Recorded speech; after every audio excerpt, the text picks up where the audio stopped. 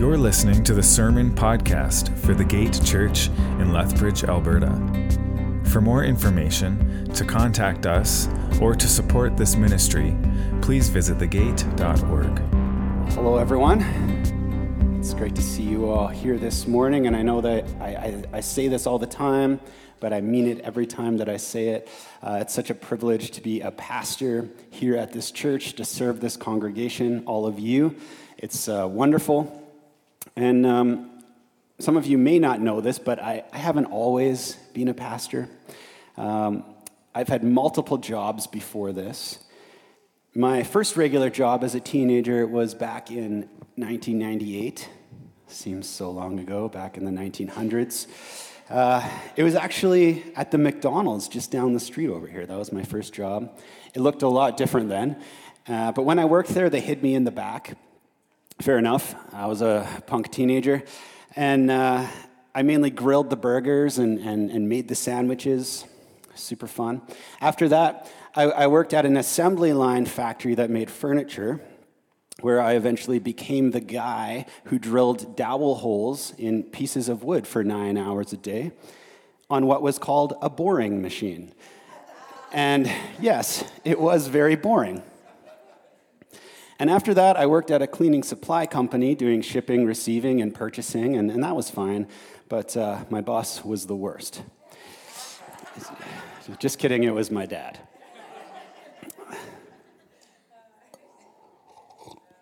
Anyways, I've worked many jobs, and one obvious thing you may have noticed as I was going through those jobs that I had was that the tasks and the priorities changed with each job, right?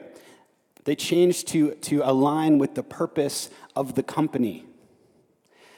I mean, when I worked at McDonald's, again, my prioritized task was making sure the burgers were being made correctly and in a timely fashion. That was of utmost importance. That was priority one.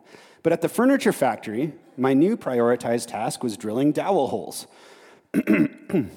So making burgers was no longer a priority at that point. But if I had refused to accept that and spent all my time at the furniture factory in the break room making burgers, I would have been fired, right? So the point is, when we change jobs or when we change vocations, the purpose, goals, and therefore the priorities change with it, right? And in the same way, this is what happens when we become born again as Christians. Our purpose and therefore our priorities in every area of life change from what they used to be before we knew Jesus to now being aligned with Jesus. If you were with us last week, you might remember that we learned all about how we become like what we worship, and therefore when we believe by faith and worship Jesus, the perfect image of God, we begin to become conformed into his image. And as such, we're given a new calling or a new vocation as image bearers of God in the world. We bring his presence, we bring his gospel, we bring his truth into the world. And so, of course, this new vocation as image bearers of God then brings with it those new priorities, new tasks, new callings that align with God's heart and his will, whereby the things we used to live for or do in our old life when we followed the course of this sinful world, they're no longer important or a priority for us anymore. In fact, all those old things, they pale in comparison. The Apostle Paul is a great example of this for us. Before he met Jesus, he was a completely different person, a zealous Pharisee, delighting in his own good works and in destroying the spread of Christianity. But after he met Jesus, his whole life changed. His new vocation as a follower and as an apostle of Christ came with a new purpose, new desires, and therefore new priorities, which now aligned with the heart of God. And this is precisely what we're going to be reading about and learning from in our passage this morning as we continue our sermon series through Colossians which we've titled Complete in Christ. So please turn with me in your Bibles to Colossians 1. We're going to be at verse 24. Colossians 1:24, and then we're going to be reading to chapter 2, verse 5. There really shouldn't be a chapter break there, but there is. So it's important to remember when we're reading our Bibles that the chapter breaks are just like made up later. Like this is one full letter. And so we're going to be reading from Colossians 1:24 to chapter 2, verse 5. So this is Paul speaking to the church in Colossae.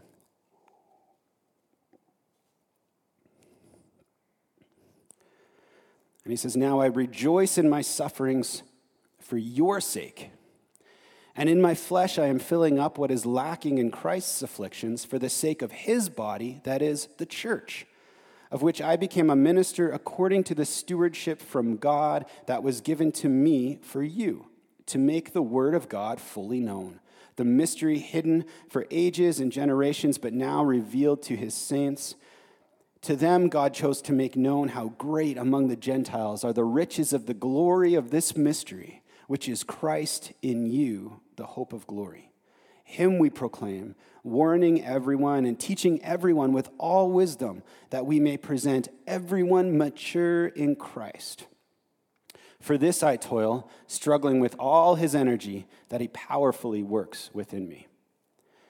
For I want you to know how great a struggle I have for you and for those at Laodicea and for all who have not seen me face to face, that their hearts may be encouraged, being knit together in love, to reach all the riches of full assurance of understanding and the knowledge of God's mystery, which is Christ, in whom are hidden all the treasures of wisdom and knowledge.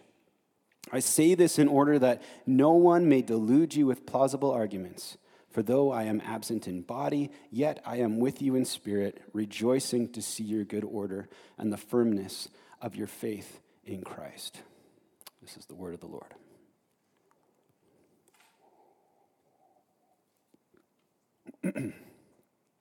The other day, my oldest son stayed home from school because on the evening before that, he'd been hanging out with his cousin and a friend, and they decided to walk to the corner store to get a Slurpee. And soon after they started walking, I'm told that he tripped over the sidewalk, and he twisted his ankle pretty badly. He's right there, by the way. He gave me permission. Supposedly, it hurt so much that he couldn't walk around the school the next day, so my wife thought it best to keep him home until he healed up. Fine, whatever. What I found out later, though, is that on the night he twisted his ankle, he had decided to still limp his way to the corner store in excruciating pain because he really wanted that Slurpee. So, just to recap, he was in too much pain to walk around his school, but yet no amount of pain in all the earth could stop him from getting a Slurpee. And if you know Liam, that is true. There's a lesson here. There's a few lessons here. One in particular, and it's this. We're willing to struggle and even to suffer for what we think is important, for what we value and what we've prioritized in our lives. Right? We're willing to struggle and even to suffer for what we think is important, for what we value and what we've prioritized in our lives. And to that end, we can tell, as Paul states in this passage, that he genuinely cares for the Colossians and for the Laodiceans and all the Gentiles he's been called to reach with the gospel, whether he's met them face to face or not, because he's willing to joyfully suffer and struggle for their faith. And that's the language he uses, right? He says, I rejoice. He's not complaining. He's like, I rejoice in my suffering because it benefits you. And again, he says, for this I struggle and I toil, referring to their growth and maturity in Christ. Paul even views his own suffering as like a window for them to see the way that Christ suffered for their sin at the cross to win their freedom. So we can tell by his language here that accomplishing the mission and purpose that he was given by Jesus was of utmost priority for him. In fact, his whole life revolved and was directed by that purpose. In another letter, he says that it's Christ's love that compels him. And in another letter, he says that he's been crucified with Christ, and that the life he now lives, he lives for Jesus. Again, ever since he encountered Jesus and encountered Jesus' grace on the road to Damascus, his whole life was reordered and transformed. He no longer cared about his old life and the priorities of the past. What mattered the most was fulfilling the call that Jesus had placed upon his life. Even to the point that he was willing to toil and suffer for it. Of course, in the same way, every Christian that's prioritizing and authentically living out their God-given purpose can and should expect to struggle for the goal or experience suffering at times in their own lives as well.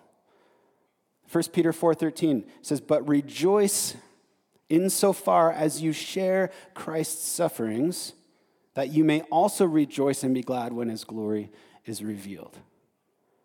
So this verse has two simultaneous and intertwined meanings. First, it means that we rejoice in what Jesus Christ accomplished for us in his own suffering at the cross for our sin and redemption. That is, by his grace, we share in the victory of the cross.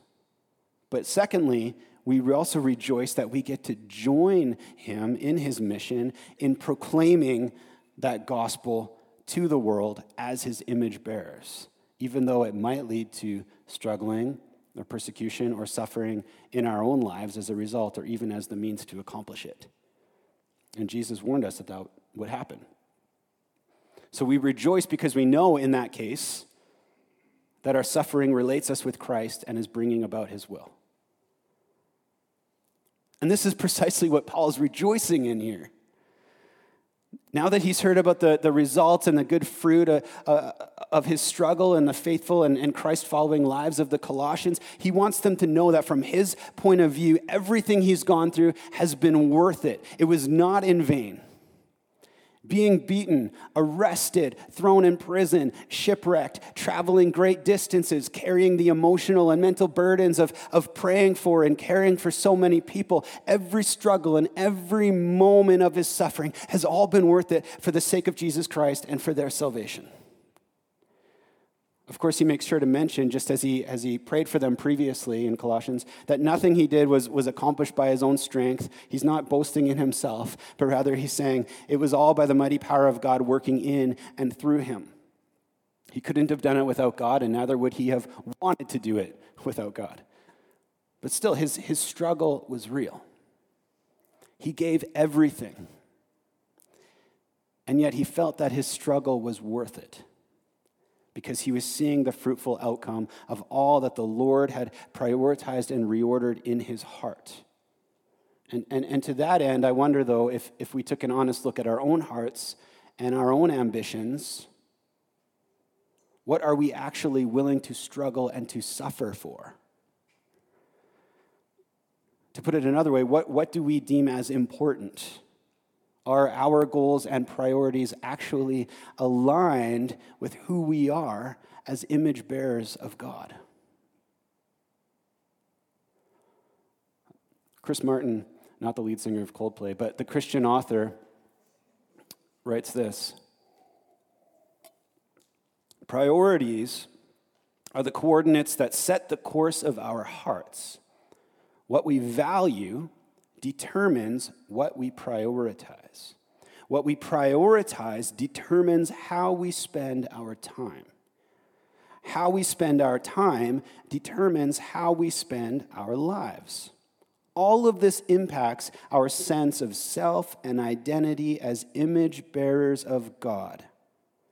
Disordered priorities can lead us to lose ourselves. Naturally, then, priorities impact our walk with Christ."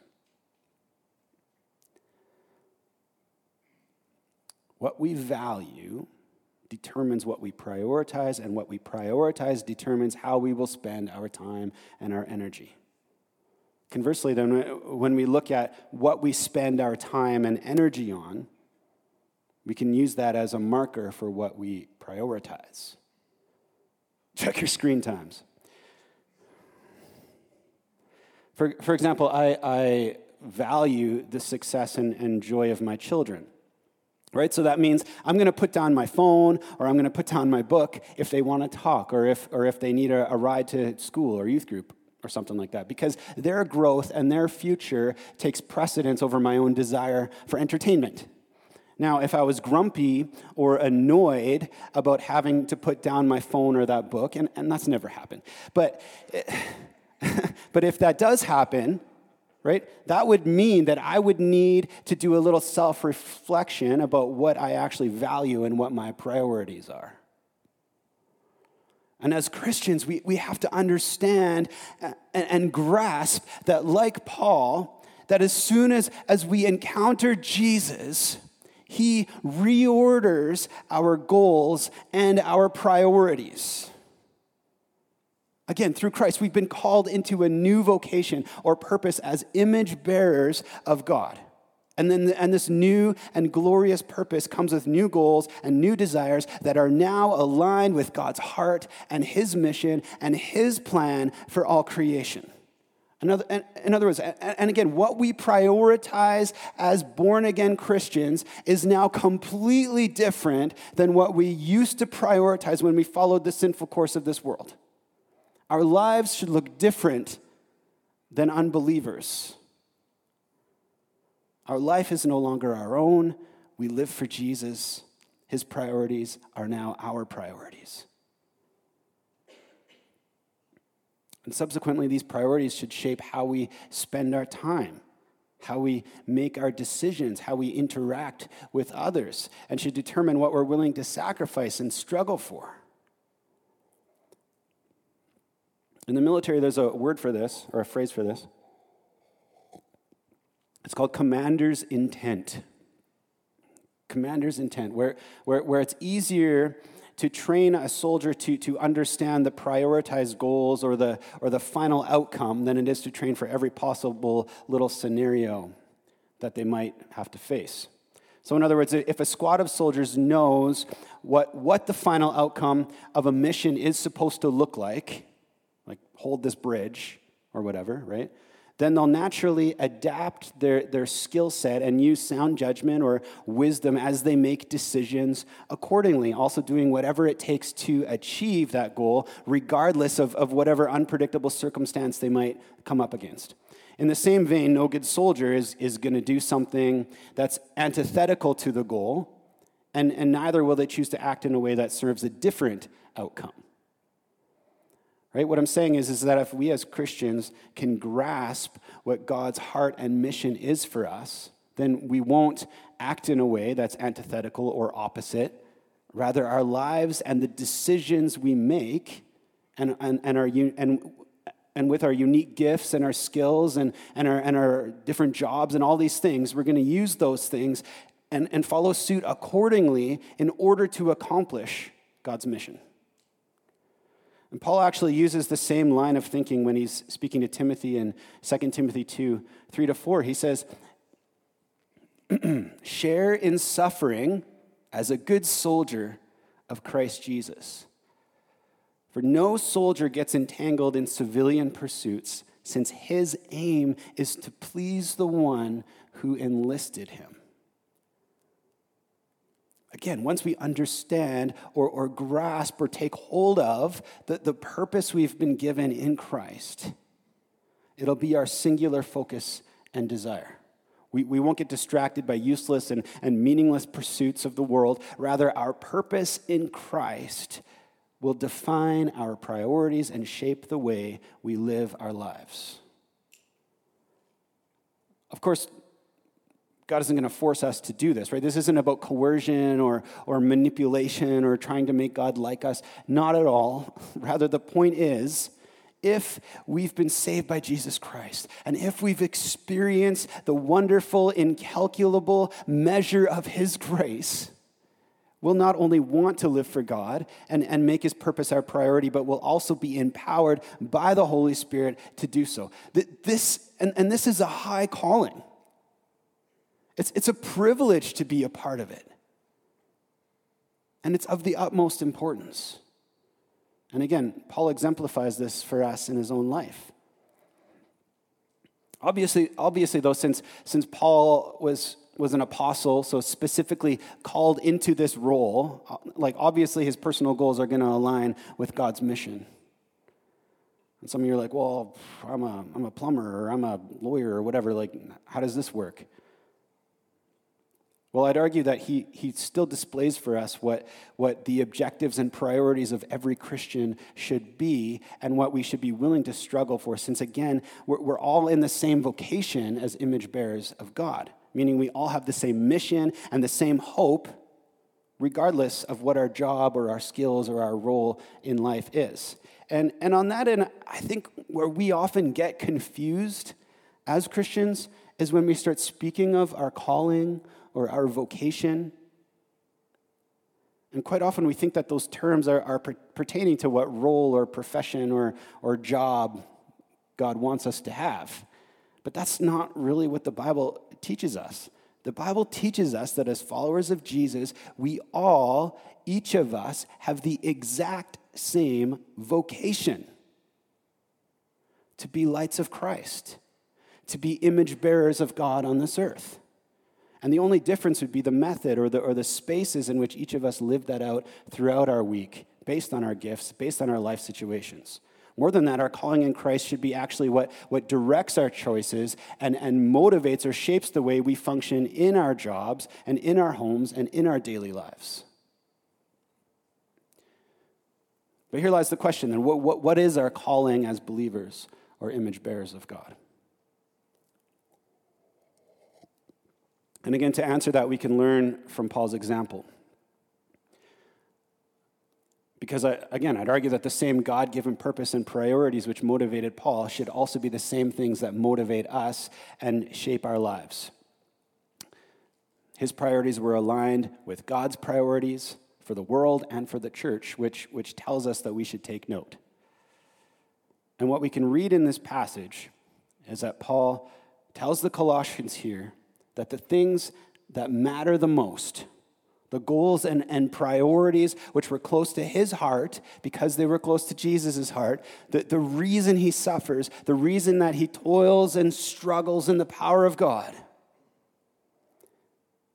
is to proclaim the gospel message of Jesus Christ to the lost, to teach the full word and knowledge of God as revealed in Jesus Christ, to encourage and unite believers in love, and to build up the church into maturity.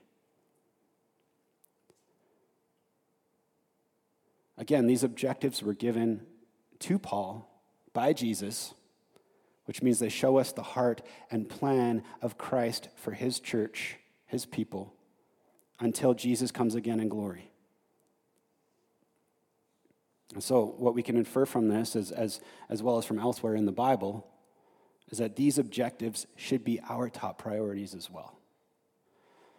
As theologians Scott Pace and Daniel Aiken write, by God's grace, Paul is empowered to labor and persevere in order to see the Lord's mission accomplished. In the same way, we must devote ourselves to striving for the mission of the church. As we are strengthened by his glorious might, we must tirelessly serve to help others come to know the mystery of Christ, to grow to maturity in Christ.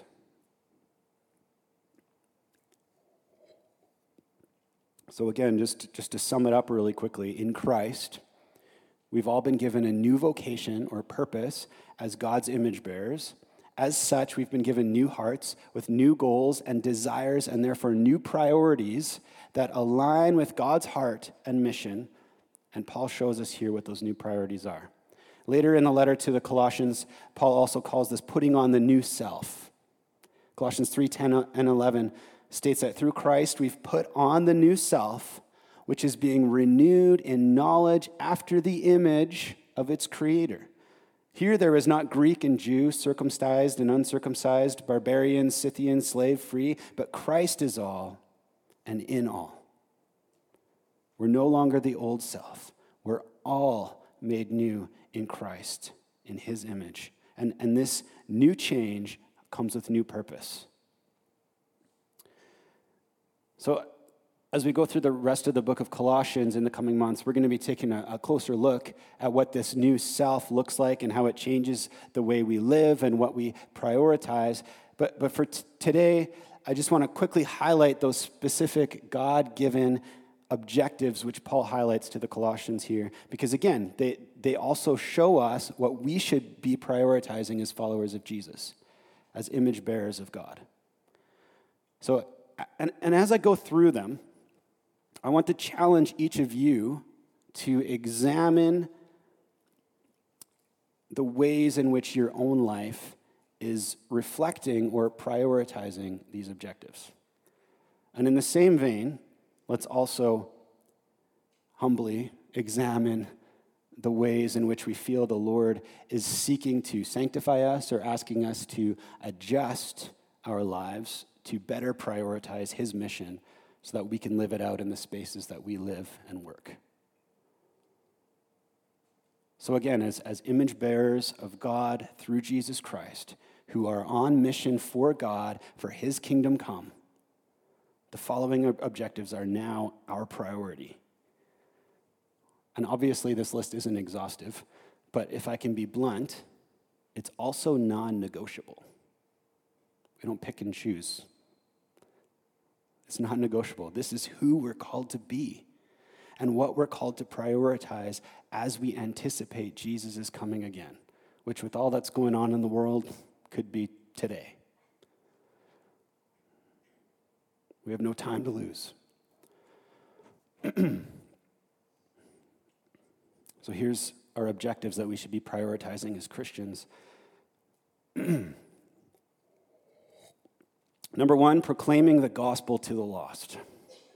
Proclaiming the gospel to the lost. Paul writes here that to the Colossians that Jesus chose him to bring the mystery of God's word to the Gentiles, that is, those who were formerly outside of God's covenant promise, and that this mystery is now Christ in them, the hope of glory. In other words, through Jesus, salvation from sin is now available to all who believe, and to that end, his primary mandate and priority is to preach the good news of Jesus' salvation to anyone who would listen and believe. But again, this wasn't just his own objective. Jesus himself tells us that this calling should be priority number one for all of his disciples. In fact, the reason the Colossian church exists is because someone that Paul shared the gospel with went and shared the gospel in Colossae. Mark 16:15-16, Jesus said to his disciples, "Go into all the world and preach the gospel to all creation. Whoever believes and is baptized will be saved, but whoever does not believe will be condemned." Go into all the world and preach the gospel to all creation. This should be priority number one and the greatest desire for every Christian, to share Jesus' grace and love with the lost. The question for each of us then is, how do we pursue this or make this a priority in our offices, in our homes, at church, or in our neighborhoods? Which leads us to the second objective we should be prioritizing as images of God. Number two, grow in the knowledge of the Word of God. So Paul writes to the Colossians that he was also called in Christ to make the Word of God fully known as it's been revealed to us through Jesus Christ. The reason he says was so that those who understand its wisdom and knowledge can be firm in their faith, so they can grow in assurance and maturity, and also so they can resist the deluding words of any false teachings that would lead them away from the truth. Of course, we were discussing all summer the importance of reading our Bibles, so I'm not going to belabor the point here this morning, but seriously, this should be a top priority for all believers. If we don't know the Word, we don't know God, and we don't know the truth, and we're unable to preach the gospel or know how to live it out, or even know when we're being duped by false teachers. And there are a lot of those right now. Conversely, if we make reading and meditating on the Bible a priority, we'll grow in the wisdom and knowledge of the Lord, we'll be able to share it with others, and we'll become more steadfast in our assurance of the truth and in who He's called us to be as His image bearers. Reading our Bibles, that's a priority. Which leads us to the third objective that we prioritize as Christians. Number 3, to encourage and unite believers in love. To encourage and unite believers in love. So Paul writes that his struggle for the Colossians was to specifically encourage their hearts and knit them together in love. In other words, one of his top priorities was to build and unify the body of Christ, the church. This should be our priority as well. If we love Jesus, we'll love His people, and we'll desire to encourage one another in our faith and callings and make every effort to grow together in unity. Besides, Jesus says that the world will know Him by our love for one another. By our love for one another. Not by our church splits, or by our disagreements, or by our apathy, or by our individualistic and self-centered consumer cultures. No, by our love for one another. Building the church in unity and love should be one of our top priorities. This is Jesus' desire for us. This is what He prayed, that we would be one, like He and the Father are one. And in Ephesians 4, 1-3, Paul says it like this: as a prisoner for the Lord, then, I urge you to live a life worthy of the calling you have received. What's a life worthy of the calling that we have received? Be completely humble and gentle. Be patient, bearing with one another in love. Make every effort to keep the unity of the Spirit through the bond of peace. So Paul struggled for this. That's how important it was.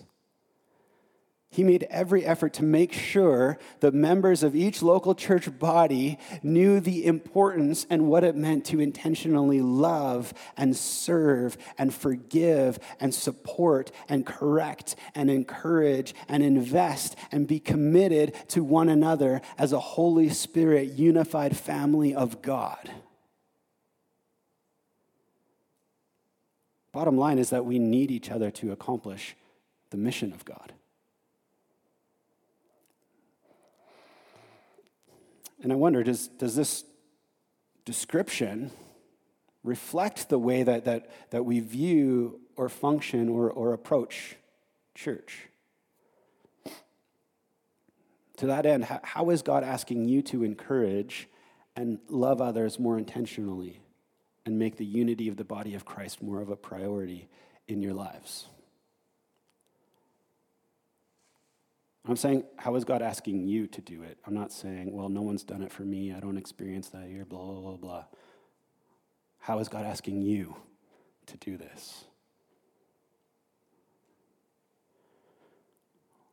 Which leads us to the fourth objective, number 4. To present everyone mature in Christ.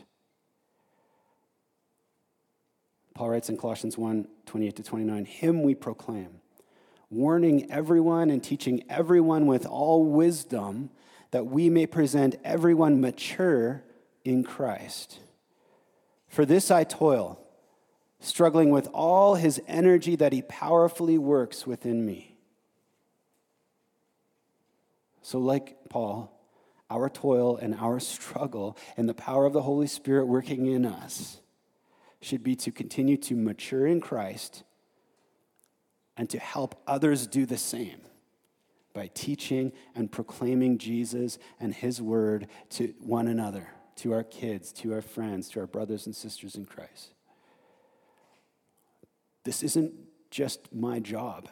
That isn't just my job, right, as the pastor, to teach. It's all our jobs. Our objective, Our priority should be to want to discuss, remind, and teach the word of Christ to each other. Later in Colossians, Paul will even say, let the word of God dwell in you richly. Oh, read the Bible. Let the word of God dwell in you richly, teaching and admonishing one another.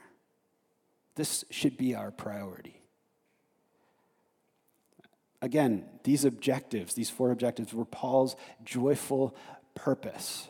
They were his God-given priorities, and as such, they informed or directed every part of his life. He even struggled and suffered by the power of God in order to accomplish them, because that's how much they mattered to him. So let's learn from him this morning. As we ponder what it means to follow Jesus as image bearers of God, let's examine our priorities and ask God to align them with his heart and his eternal purpose, that we would even desire his glorious purpose to be fulfilled to the point where we're willing to do whatever it takes. We're willing to struggle and suffer for it.